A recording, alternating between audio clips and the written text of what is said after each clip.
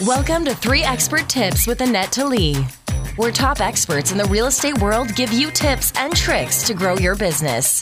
Here is your host, Annette Talley.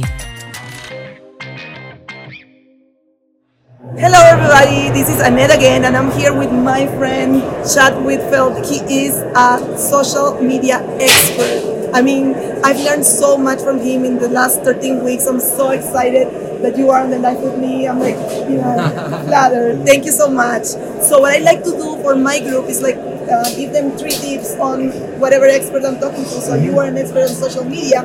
So I would like you to share with my group what are the 3 things that they must be doing to be able to brand themselves on social media? How can they improve their media profile or their following on Facebook if they are trying to raise money or just trying to build their brand?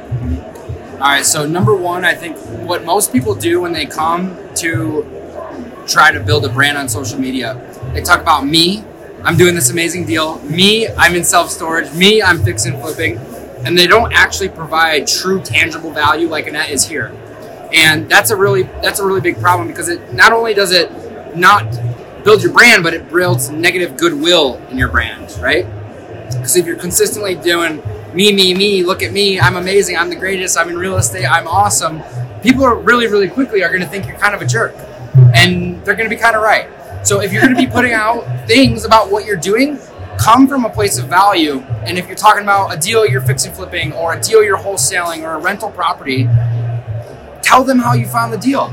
Tell them what you're doing with the tenants. Tell them how you're repositioning it, whatever that looks like for you, but come from that place of value. Number 2, I would say find your tribe. What is the niche you're trying to build your brand around? If you're trying to build your brand around people who like playing Pokemon in the pool, go find those people and give them what they want. But if you try to appeal to everybody and everything, you appeal to nobody.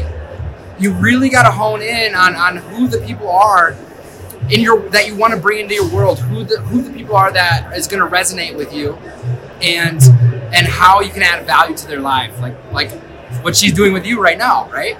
And then the third piece, positivity.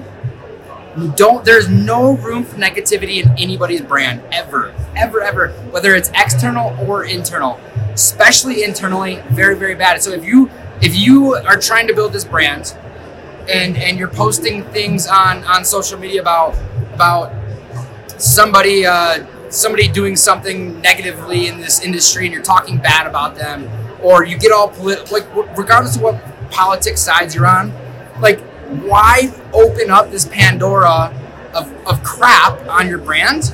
And then the other way is, if you're engaging on other people's content, so I'll give a 4th, the way Facebook, the way Instagram, the way Twitter works, the more you give, the more you get, right? So if you go out and give people engagement, you get more back, okay?